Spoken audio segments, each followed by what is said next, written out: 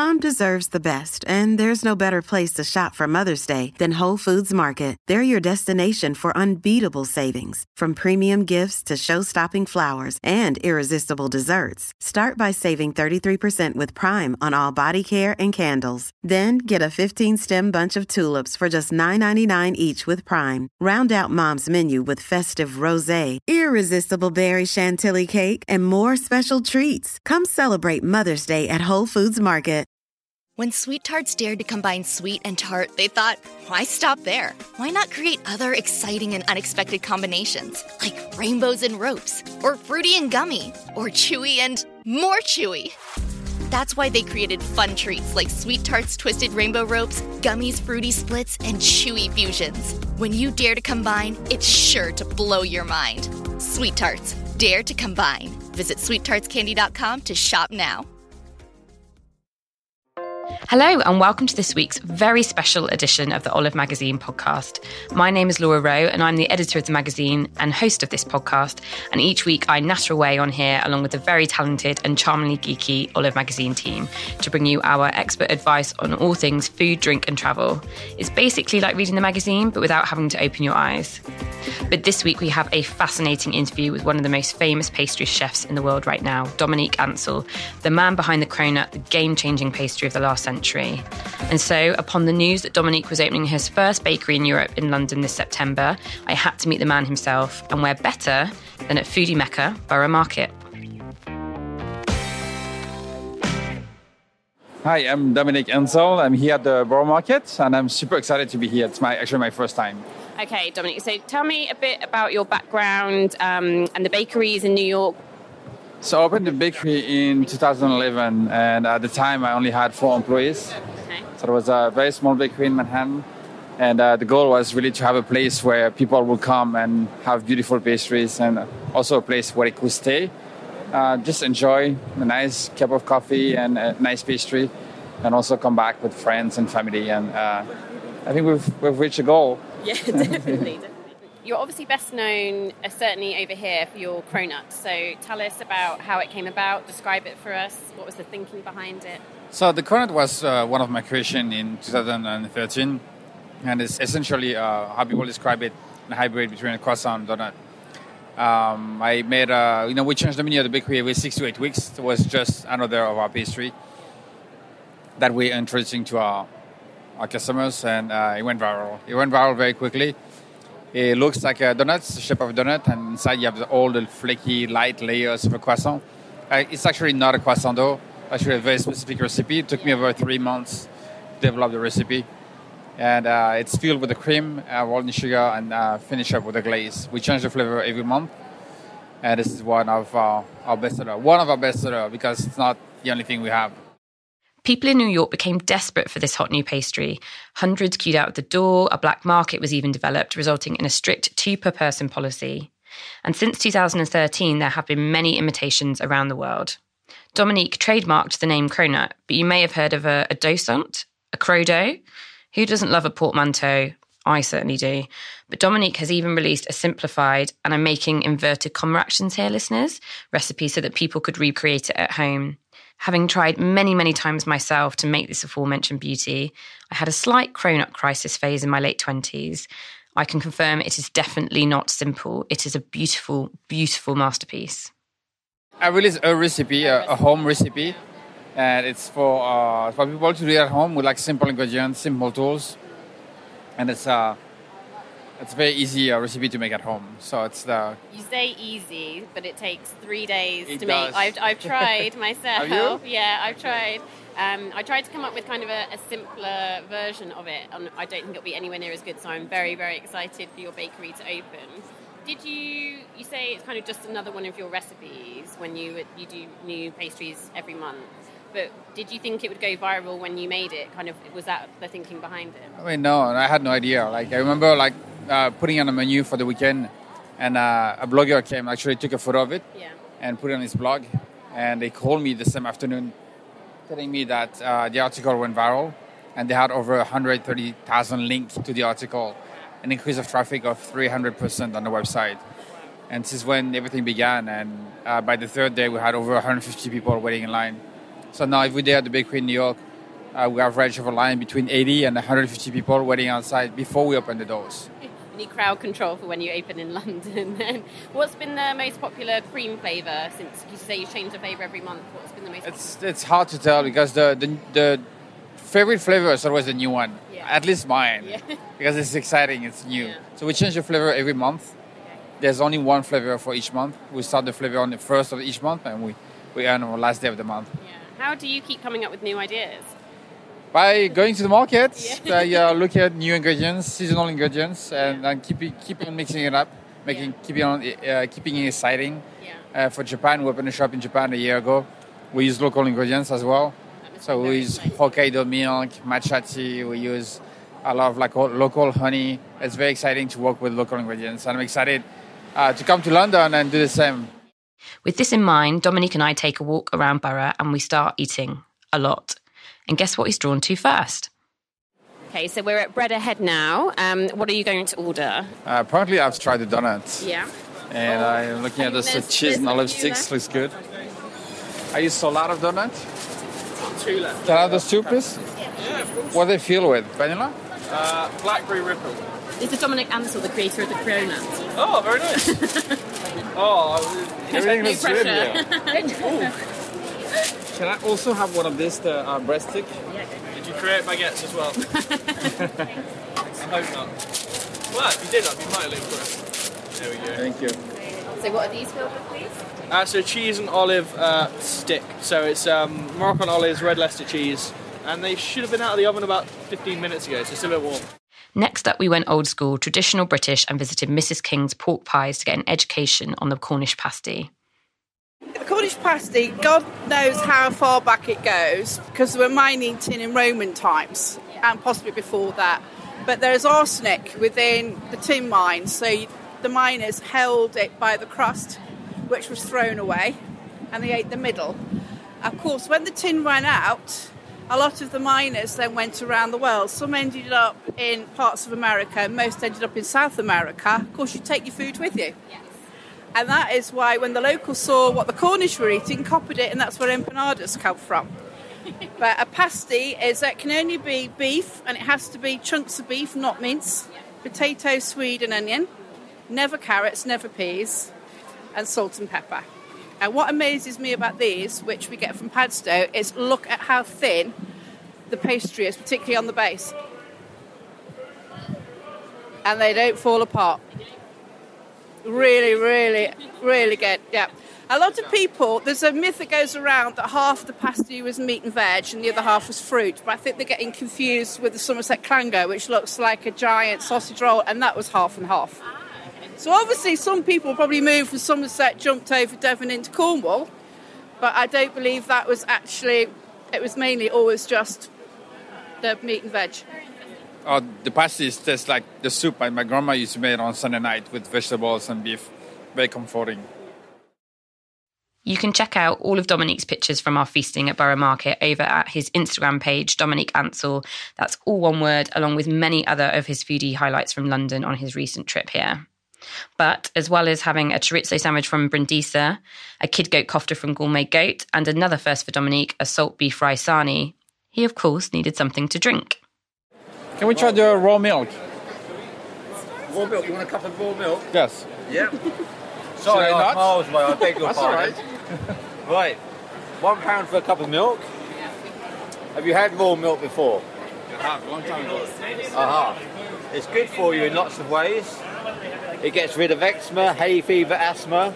I don't have this. Lowers your bad blood cholesterol. Fights infection. All this? Yeah. It's the best sports drink you can have because it's the closest thing to blood in its makeup, so it replaces constituents lost in exercise far faster than anything else. There are only two, I'm going to really speak now, there's only two foods that are designed as foods, right, which is milk and honey, raw milk and raw honey. All other foods we eat have got another role. So meat is muscle that moves an animal around, salads are plants, eggs are fertility, they've all got another role, but milk and honey, the only two foods designed as foods. Now, the only two foods that are living foods. They don't reproduce, but they're living foods. Now, the only two foods that don't decay and break down and rot in their natural state. They both preserve themselves. So, yeah, Raw milk. I never felt that good about drinking milk. It's the closest thing to blood. Right, seriously. Cheers. A life force. Thank you, sir. Superfood. Full, unsurprisingly, I then learn a bit more about Dominique's introduction to the foodie world. I actually come from a very humble family in the north of Paris, in a small town, and my parents didn't have much money. So the funniest thing is that my mom was a horrible cook. She was really, really bad. So I would spend... She's not listening. She might be listening. I mean, she knows about it.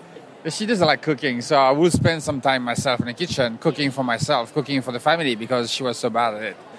And very early on, when I was the age of 16, my parents didn't have much money to send me to school. So I decided to find a job, and I found a job in a restaurant. Right. And that's how I got started.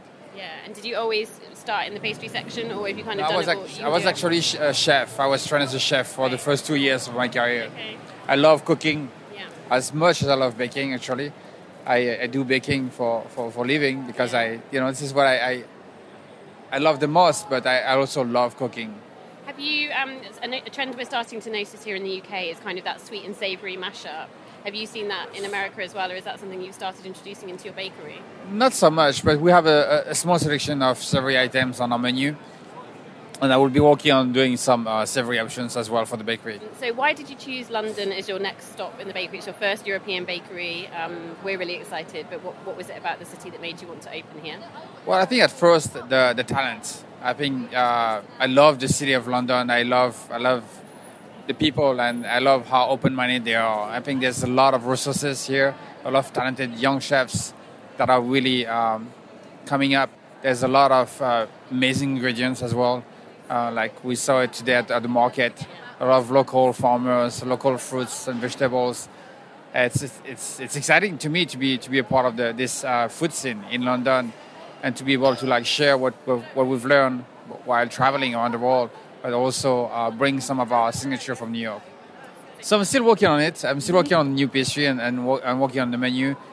You should expect to see some original and very fun pastries inspired by not only desserts, but also by the culture in general. By some things that could be savory and sweet. And I'm always super excited about learning about new culture, tradition, and incorporate this into the food I bake to really pass down the emotions through food to people. Are there any foods you don't like or any pastries that you don't like? Not really. I'm really curious. There are things that I don't eat as much. I'm not a huge fan of meringues. And I know people love it, but I still work with meringues because I know that it's a crowd pleaser, and I force myself to eat it and force myself to like it. But besides this, now I can eat pretty much everything. How does it work with you in the kitchen? Do you have kind of an experiment kitchen where you're the one kind of coming up with all the mad ideas and then developing them? How does it work? How do you come up with the next cronut? So it's never a matter of creating the next cronut. It's always a matter of creating something that is thoughtful, that is understood by our customers, and something that they care for. Something that gives them emotions. Either it's by going back to tradition or going back to childhood memories. It's something that makes you feel a certain way. It's not just about the food, but it's about the experience. I think we always work on new menu items in the kitchen right now in New York. Probably working on 10 to 15 different recipes that are being tested. And that includes some of the recipes for London. So there's constantly people testing recipes in my kitchen in New York. Do you have another favourite on the... Wow, I don't even know if the cronut is your favourite. Do you have another favourite on the menu in New York? Well, my favourite, actually, I shouldn't say it because they're all my favourites, but it's called the DKA. Okay. DKA stands for Dominique Ansel. Kouign-amann is, we describe it like a caramelized croissant. So it's very crunchy and caramelized on the outside. And inside you have all those flaky, tender layers. It's actually our bestseller in New York. Oh, really? It's actually also our bestseller in Japan. I think it will be here as well in London. It's really delicious. The way we make it is not really the traditional way. It's a lot lighter and flakier than the traditional French way. And it's became one of our signature because it's so tasty. People literally buy one, start eating it while working out, and they come back to buy 2 or 3 more. And you have been to London quite a few times. This is your first time at Borough Market, but are there any other places that you really love going to when you're in London? It's my first time at Bow Market. My few last visits have been packed with meetings, unfortunately. But have had a chance to go to a few restaurants and to try the food, and always very, very surprised about how amazing the food is, how tasty it is, and the simplicity and just the quality of the food that's served in London is very like stepping up to the world. And I know that when I travel either to France, to Japan, or New York, everyone's talking about the London food scene, and I know why. So, do you think the dining scene in London and the UK differs dramatically to New York in your experience? I think it's kind of different, but it's also like super exciting because it's different. There's this mix of cultures and different style of cooking that is really, really exciting to me, because you see like chefs that go out of their way to really create new dishes. Yeah. I remember going to Hopper's a few nights ago and having this hard duck dish with like spice that was amazing, or even the bone marrow dish that was like really exciting because you don't have this kind of like food in New York. I also went to Gymkhana. The food was amazing there. I went to Padella, and I love the pasta there. I love the fact that it's tiny too. It's tiny kitchen. Almost reminded me of the kitchen we have in New York. Yeah. When I started the bakery, where they at night they just clean the table and they roll the pasta in front of the window. I went to Cloth Clubs. It was amazing. I love the food scene in London. I think it's super exciting. Every time I come back, I try something new, and every time I come back, I'm excited about trying new things. Tell me about the dishes at the new bakery, please. So the dishes at the new bakery for London are going to be really fun. I'm actually taking inspiration from the mix of culture in London, and not only the sweets or the food that is served by British chef. I love the fact that there's a lot of different food from all over the world. For instance, I'm going to use a paella pan to caramelize some bananas and build banoffee pie in there. And we will serve it in a pan. The other idea that I had was to do a Welsh rabbit croissant with a beer bechamel. So I'm working on this. I've done a few tests. This should come out very, very nice. Excellent. I also love the dosa. I know Indian cuisine is really well represented in London as well, and it's amazing. And always love the delicacy, the thinness of the dough of the dosa, and the crunchiness. I'm going to use the same similar presentation to do a millefeuille. Tell us a bit more about the bakery as well, because we were talking earlier, and apparently is there seating upstairs and things like that? Will you be able to see? No seating outside. They'll be sitting at the bakery on the first floor. Okay. We'll have a little garden. Great. And we're going to serve high tea a little bit later after the opening. Fantastic. It's going to be very nice, very charming. And the inspiration for the bakery, for the design, is travel. Because I realized that, being in New York, that a lot of people like meet in line and they say goodbye to each other. So it's a really special moment that they share. So I got inspired by the travel also, because the bakery is located in Victoria, close to the station. So it used to be a train station. So there's a very romantic aspect to the design that makes people feel like they're traveling somewhere, but also that they meet each other at the bakery, or they say goodbye to each other at the bakery. So the bakery for London, we'll have about 20-25 chefs in the kitchen. It's always important for me to have the chefs at the same location and not in a different kitchen. It's very important for me for them to see the energy and our customers and how they react to pastry as well, to have a chance to engage with them and to really talk to them about what we do and how we do it. It's always nice to see customers. I think like most of the chefs are enclose themselves in the kitchen and they don't talk to customers. I think it's important for a chef to be able to reach out to their guests and to have like straight feedback on what they do and what they like as well. So in New York, you have a limit on the amount of pastries you can buy because they're that popular. Can you tell us why that is, and if that's going to happen in London too? So in New York, we have a limit of 2 per person, and when we first opened, people were just buying a lot and reselling it on the street. They were scalping and reselling our food on the street. So of course, we don't want this to happen, and we want to make sure we serve as many people as we can. Yeah. So we'll have the same rule for New York, for London, New York, and Japan as well, and for Tokyo. Yeah. We'll serve 2 per person maximum. And disguises won't work. You can't put on a fake moustache and a hat and come back and get more. You can try. Okay, I've duly noted that. Thank you. So that was the incredible Dominique Ansel. How cool is he? And his new bakery will open in Victoria, London on the 23rd of September. Check out the Olive Magazine Instagram for more pics from our tour of Borough Market or his own. And if you happen to be one of the lucky people who get to try his new London dishes that we heard about earlier on, make sure you tag us in at Olive Magazine so we can see. Thank you for listening to the Olive Magazine podcast. Normal business will resume next week, although I'll be leaving you in the very capable hands of food editor Janine and the rest of the gang while I'm off exploring the food and drink of Corfu.